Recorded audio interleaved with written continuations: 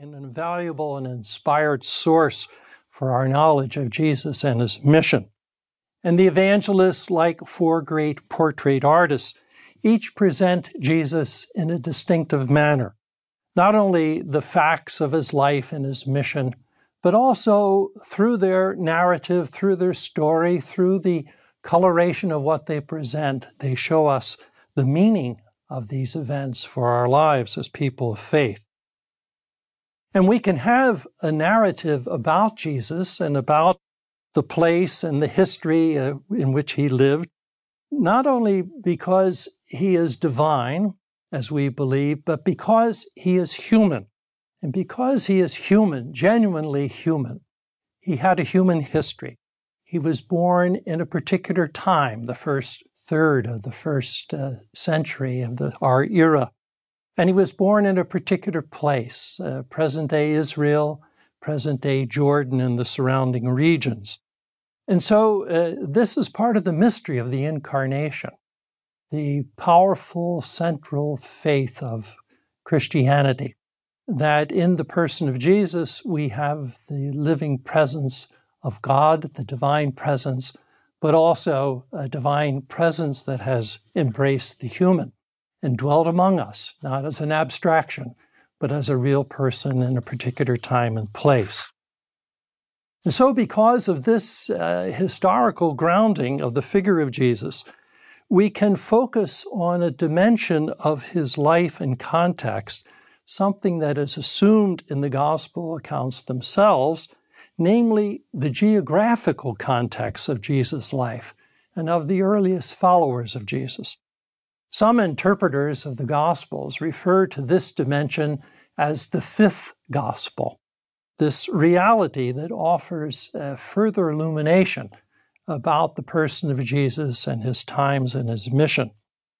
As we say, he was not an abstraction, but a real person, a human being, as well as divine, who lived and died in a particular place and at a particular momentous moment in history.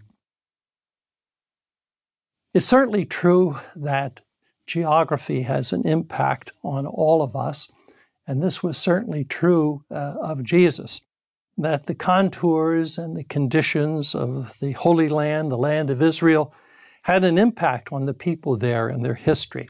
And this was also true for Jesus himself. We know that geography and the particular conditions of a particular place have a lot to do where deciding where people will settle. And this has been true throughout history. And therefore, historical events, in a certain way, are conditioned by the geographical setting in which they occur. Some of these important elements, for example, are water. People need water to live, and so it is often, or almost always, around water supplies that peoples tended to congregate, where they built their villages and their cities. For example, the ancient city of Jerusalem was located near a great spring called the Gihon Spring, or the waters of Siloam. It's named in other places. Later, as the population of Jerusalem expanded, this great spring that is still running today was not sufficient.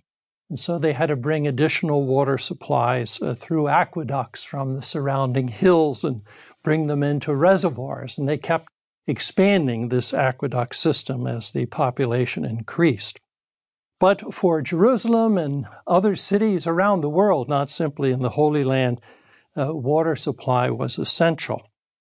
Sometimes there were trade-offs. There is a very famous city in Israel, in the Holy Land, an ancient city, Caesarea Maritima, built by Herod the Great as a port where large commercial ships could come in. This was right on the shores of the Mediterranean. It had been an anchorage previously, but there was no water supply. But Herod, the harbor was most important, access to the sea, so he built this great city, amazingly, built a harbor, but he had to bring the water in by aqueduct some 12 miles away from the Mount Carmel range and bring it into reservoirs. So he traded off access